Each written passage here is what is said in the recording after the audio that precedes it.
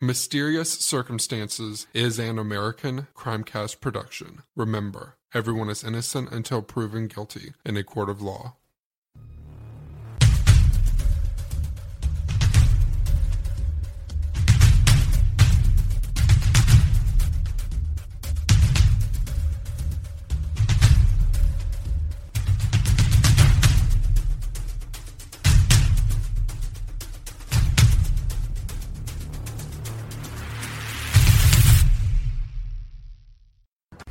Hey everybody, it's Justin, back with a Mysterious Circumstances podcast. This is going to be another short episode. Still doing a little bit of research into my my next full-length episode. Getting a lot of contradictory stories from witnesses and police that I'm investigating, so it's taking a little bit more time than I really hoped for. I should have that podcast out either later tonight or tomorrow. But until then, I have noticed that I've had a lot of downloads from California, so I wanted to dedicate my short episode to everybody out there on the West Coast. I actually used to live in Oceanside for a little bit of a time and kind of miss it around this time of year. Definitely miss the ocean air, that's for sure. But this short episode is going to be called 10 Bizarre Mysteries from California. And it's a list that was submitted to Listverse by Tristan Shaw. And I was reading through them. A lot of these are pretty interesting, so I'm sure you guys out there on the West Coast will like this. And let's see here. Alright, although California is known for awesome things like Hollywood and Silicon Valley, it definitely has a dark side too. And for decades, its alternative freewheeling atmosphere has attracted weird cults like the Manson family and Heaven's Gate. It has also given the U.S. more serial killers than any other state except for Texas. Some of California's unsolved mysteries, like those involving the Black Dahlia and the Zodiac Killer, are known across the country, but plenty of California mysteries, equally bizarre and horrific, have slipped past the rest of the U.S. over the years. Alright, this list is going to start off with number 10, the murder of James Gilmore Jr. James Gilmore Jr., whose nickname was Jimmy, was a pretty tough 14-year-old boy from Baldwin Park who, he was a bully. He ran around with a teenage motorcycle gang, actually. And his parents were separated, and the family was well known by the local police. The neighbors considered Jimmy a nuisance, and even his own mother and siblings didn't really even like him that much. And that says a lot right there. If your own family don't even like you, you know, that's pretty bad. But while he was home alone on the night of January 7th, 1962, Jimmy and his younger brother Wayne heard a knock on the back door. Well, apparently he wasn't alone. While they were watching TV, they heard this knock, and Jimmy told Wayne that he was going outside and would be back in a little while. So when Jimmy hadn't returned after 3 days. His mother reported him missing to the police. She told him that her son was vicious and had probably run off with some friends. Although Jimmy's father expressed skepticism about the story, suggesting that his son might not have left the house at all, authorities never really considered the family to be involved in Jimmy's disappearance. So in March 1985, more than a decade after the Gilmores moved out of the house where Jimmy had lived, a worker helping to renovate the home found Jimmy's skeleton buried beneath the building in a shallow grave. Even though Jimmy's remains had been lying under the house for more than 2 decades, neither the Gilmores nor the man who lived in the house after them had ever reported smelling anything. The police gave a lie detector test to Jimmy's brother and parents, but all 3 family members passed. And as of late 2015, no one has been arrested for Jimmy's murder, and most of the people connected to the place are no longer alive. Now, if you guys do know anything about lie detector tests, they're pretty circumstantial, and I'm pretty sure they're even, they don't even hold up in court. If you can control your breathing, your stress levels, and your heart rate, you can usually lie your way out of a lie detector test. Pretty good from some of the research I've done. Number 9 on the list is the death of Michelle Von Emster. And in April 15th, 1994, the lifeless body of a nude woman was found floating in the water off a beach at San Diego's Point Loma community. The woman was horrifically mutilated. Her right leg had been torn off, and other pieces of flesh were either missing or covered in bite marks and bruises. Although nobody could locate her clothes or ID, a butterfly tattoo on her shoulder eventually led authorities to identify the Jane Doe as Michelle Von Emster, a 25-year-old drifter who lived in the area. Now, according to Brian Blackburn, the San Diego medical examiner who conducted the autopsy, Emster was alive when she was savagely attacked. Her neck had been broken and some of her ribs were cracked too. Given the severity of her injuries, Blackburn concluded that Emster was attacked by a great white shark and then died from massive blood loss and drowning. The bite marks on her body, which were too small to have been caused by a great shark, probably came from blue sharks after she had died. Blackburn ruled that Emster's death was nothing more than a tragic accident. On the other hand, many shark experts dismissed Blackburn's conclusion. Contrary to what we see in Jaws, shark attacks are rare, especially in the waters where Emster's body was found. Blackburn confessed that he knew nothing about sharks. He consulted a marine biologist who later acknowledged that there was no direct evidence of a great white being involved. Even if Emster had been attacked by a great white, skeptics point out that it could have occurred after her death. After all, a number of strange details about the case are still unanswered, including why, for example, have her clothes never been found. Her roommate, who had dropped her off at the beach the night before her body was discovered, said that Emster was wearing a green trench coat. The temperature that night was only 15 degrees Celsius, which is 60 degrees Fahrenheit, so why would she have been swimming naked anyway? You know, there's no real reason for that. And how did she get sand in her lungs? So over the years, a number of theories have been advanced from suicide to murder, yet Emster's death still remains a hotly debated mystery. See, we got number 8 on the list here is the disappearance of Anna Waters. And on January 16th, 1973, Michael Benedict was chatting inside with some friends, or Michelle Benedict, my fault, was chatting inside with some friends while her 4-year-old daughter, Anna Waters, was playing in the backyard at their home in San Mateo County. At about 2:20 p.m., after not hearing Anna for quite some time, Michelle realized that her little girl wasn't in the backyard anymore. So after searching her property for about a half an hour, Michelle called the police. And initially, the investigators feared that Anna had fallen into a nearby creek and drowned, but no trace of her was ever found in or near the water. Now, although the accusation has never been proven, some investigators and family members believe that Anna's biological father, George Henry Waters, may have abducted her. Waters was a prestigious doctor who suffered from paranoid schizophrenia. His friendship with a shady psychic named George Brody destroyed his marriage with Anna's mother, and he eventually went off to live with Brody in San Francisco after their divorce. So Brody, who was a mysterious and manipulative con man, insisted that Anna was the reincarnation of a woman he had once known. Strangely, Waters never showed any concern over Brody's obsession with his daughter. So when Brody died in 1981, Waters committed suicide 2 weeks later. Years after Anna went missing, her half-brother Nanda remembered an incident that he and Anna had never told their parents about. A month before her disappearance, Anna and Nanda had been playing in front of their home when an unfamiliar man and woman pulled up to them in a Chevy Impala. The couple tried persuading Anna to get into their car, but left after she refused. Whether this couple had anything to do with Anna's later disappearance has never really been established. Number 7 on the list is the murder of Georgette Bauerdorf. Now, shortly after noon on October 12, 1944, 20-year-old Georgette Bauerdorf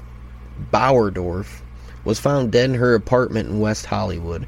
Bauerdorf, an aspiring actress and the daughter of a wealthy oil tycoon, was discovered face down in the bathtub with a washcloth stuffed in her mouth. At first, police thought that Bauerdorf might have drowned after slipping and becoming unconscious, but the autopsy concluded that she had been beaten, raped, and suffocated. Although all of her valuable jewelry had been left untouched, the killer did steal $100 in a car from Georgette. The car was found about 12 miles away, which is about 20 kilometers, from her apartment the next day. Police also discovered that a light outside her apartment had been unscrewed and turned off. Her front door was unlocked, which suggests that the killer either had a key or forced his way in after luring her to open up the door. Now, Georgette was a hostess at a Hollywood club that entertained servicemen, so police speculated that the killer might have been somebody she knew there. A co-worker told them that she had a strange ex-boyfriend whom she had gone out with the previous month.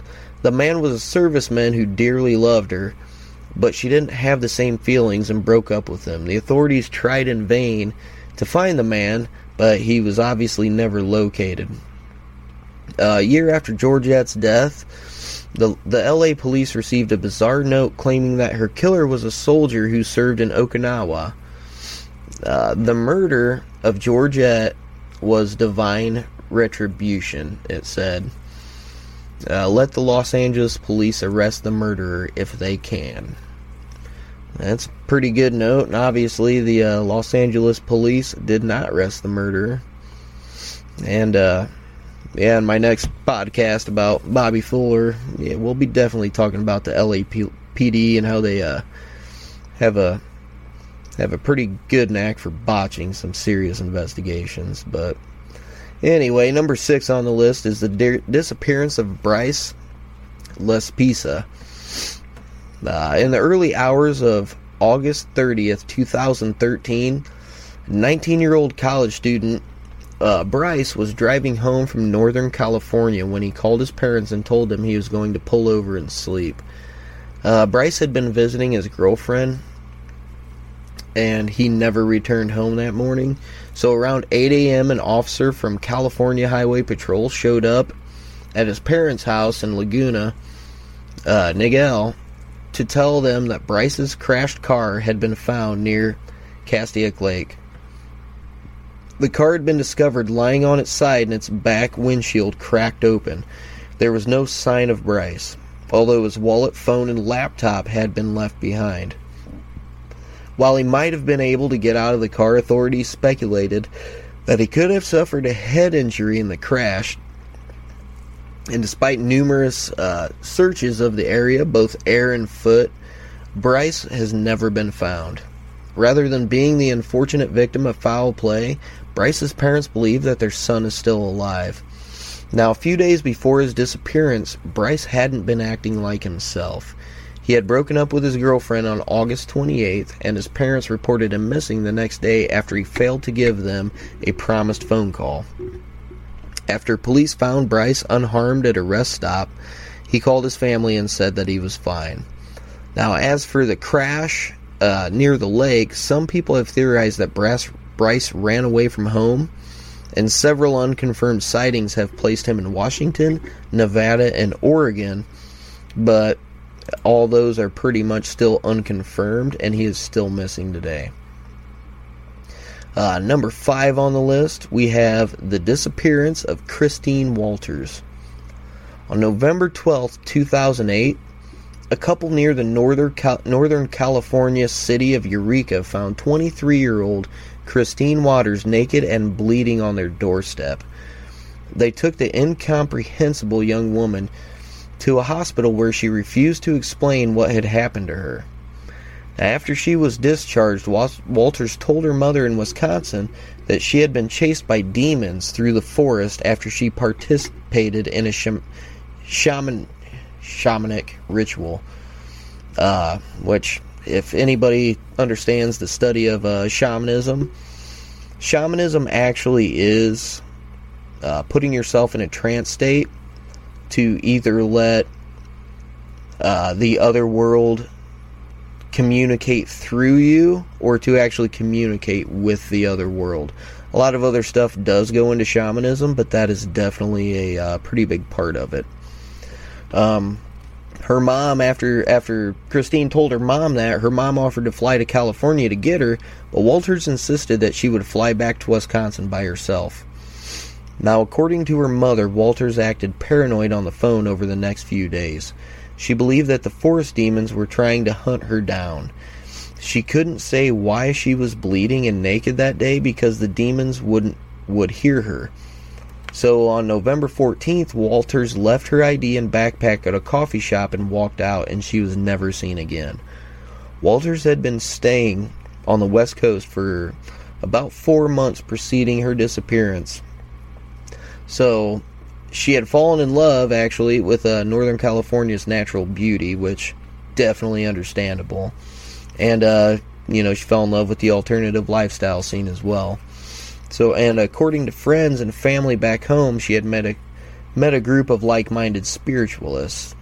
And Walters was a trusting person, and it's possible she might have become involved with a dangerous crowd of the alternative community. Number 4 on the list here is the murder of Stephanie Crow. The morning of January 21st, 1998, 12-year-old Stephanie Crow was discovered dead in her bedroom by her grandmother in Escondido. She was found lying in her doorway, but had been stabbed in her bed 9 times. Police were unable to find fingerprints or DNA at the scene of the murder, and they never found the murder weapon either. Amazingly, none of Stephanie's family members claimed to have heard or seen anything suspicious during the night. Nothing in her bedroom was in disarray, and her door showed no signs of forced entry. Now, a schizophrenic drifter named Richard Tuitt had been seen in the Crow's neighborhood the previous night, banging on doors and shouting for a girl he called Tracy. However, the authorities let him go due to lack of evidence. Their investigation then turned to Stephanie's older brother, Michael. He said that he had walked past Stephanie's bedroom in the early morning, yet hadn't seen her body in the doorway. So, the police actually accused Michael of being jealous of Stephanie, and he eventually confessed to his sister's murder after a series of brutal and manipulative interrogations. His friends Josh Treadway and Aaron Hauser were also implicated and questioned. Although Josh did admit his role in the murder, Aaron denied having anything to do with it, and he offered a detailed hypothesis of how the murder might have been carried out, yet he never gave a confession. The 3 teenagers were initially charged with murder, but never prosecuted because their confessions were forced. Suspicions turned again to Richard Tuitt, whose shirt was found to have traces of Stephanie's blood. Now, Tuitt's lawyer argued that her client's shirt, which had been taken by the police when they arrested him, had been contaminated due to sloppy handling of crime scene evidence. Although Tuitt was convicted for Stephanie's murder in 2005, he was acquitted after a retrial in 2013, again, due to lack of evidence. Alright, number 3 on the list. This one is actually a more well-known unsolved mystery. You can actually find a lot of other podcasts that actually do the research and go over this one. It is the Keddie murders. So, Keddie is a quiet and peaceful resort town of log cabins, which happened to be the site of a horrific quadruple homicide in 1981. On the night of April 11th, 14-year-old Sheila Sharp had gone to a neighbor's house to spend the night. When she came home in the morning, she found that her mother, Sue, her brother Johnny, and his friend Dana had all been tied up and stabbed to death. Her younger sister Tina was missing, yet her younger brothers Ricky and Greg and their friend Justin were unharmed in the brothers' bedroom. The police were at a loss to uncover the killer or a motive. The murder victims had been relentlessly tortured. Sue and Johnny had been struck with a hammer, and Dana had been strangled. The stabbing was had been so violent that the blade of the murder weapon, which was a steak knife, was actually bent backwards. Incredibly, Ricky and Greg said that they had slept through the attack, but Justin changed his story several times. And in one of his accounts, he said that he witnessed the murders and Tina being taken. And in other statements, he claimed to have dreamed the incidents he described. In 1984, Tina's skull was found about 30 miles away from Keddie, and her cause of death could not be determined, but it seemed that she had died the night of the attack. Meanwhile, the search for the murderer was pretty much at a standstill. There were still no suspects, although Justin's father, Martin Smart, and his friend Bo acted strangely when they were interviewed by police. Smart even described how the murders might have been carried out, yet he was never pressed any further. Years after the murders, his therapist claimed that Smart once said that he had killed Sue because she encouraged his wife to divorce him. He supposedly killed Tina too, but denied killing Johnny and Dana. So both Smart and Bo are long dead, but however, this case still remains officially unsolved. Excuse me. Still fighting that cold off a little bit. But anyway, number 2 we got here. The unsolved San Diego murders of 1931 through 1934. So between the years of 1931 and 34, a series of brutal unsolved murders were committed in San Diego. While the murders were never clearly linked together, police believe that there was a connection because all 5 victims were young females.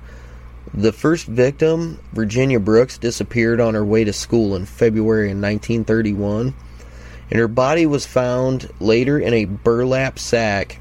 It was roughly about a month later, and one of the newspaper reporters stated that she was virtually hacked to pieces. The second victim, a 20-year-old woman named Louise Tuber, was found hanging nude from a tree on April 19th in 1931.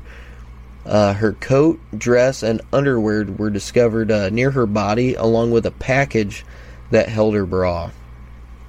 At first, police thought that it might have been a suicide, but her left hip, neck, and shoulders also showed bruises. The autopsy later concluded that she had been strangled by the rope and then suspended from it. Less than a week after her murder, a woman named Dolly Bibbins was found dead in her apartment. She had also been strangled to death. So on May 4th, 1931, 27-year-old Hazel Bradshaw was found stabbed to death in Balboa Park. An old sweetheart, Moss Garrison, was charged with the murder, but he was later acquitted. And for the next 3 years, the murderer is believed to have been quiet until he struck again on October 17th, 1934. His fifth and final victim, 16-year-old Celia Coda, had left her house around 8 p.m. to go for a walk.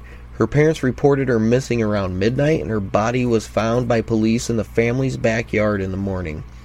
Now, granted, Coda might not have been the San Diego killer's last victim, but there's also the possibility that the murders were never connected.